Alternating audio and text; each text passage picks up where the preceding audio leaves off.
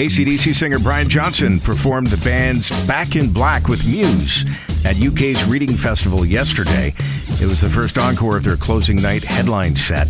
The Reading appearance marked the second surprise performance by Brian this year, following a guest spot alongside Robert Plant at a Paul Rogers show in May. Brian had to leave AC/DC's recent world tour due to hearing problems.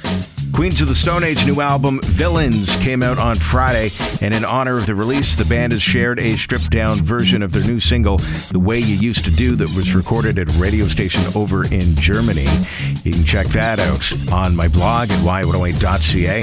Van Halen bassist and guitarist Eddie's son Wolfgang has been sharing the progress that he's been making on his upcoming solo album, which he's been working on for a couple of years now.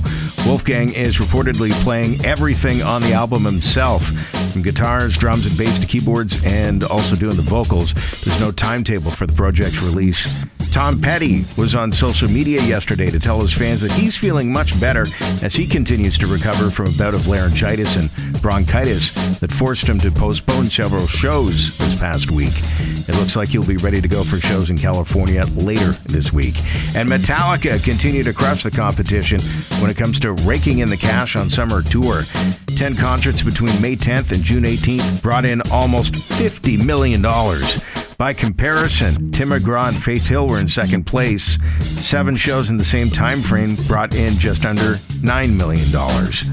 Check out more on those stories as well as the videos that go along with them on the Rock Headlines blog at y108.ca.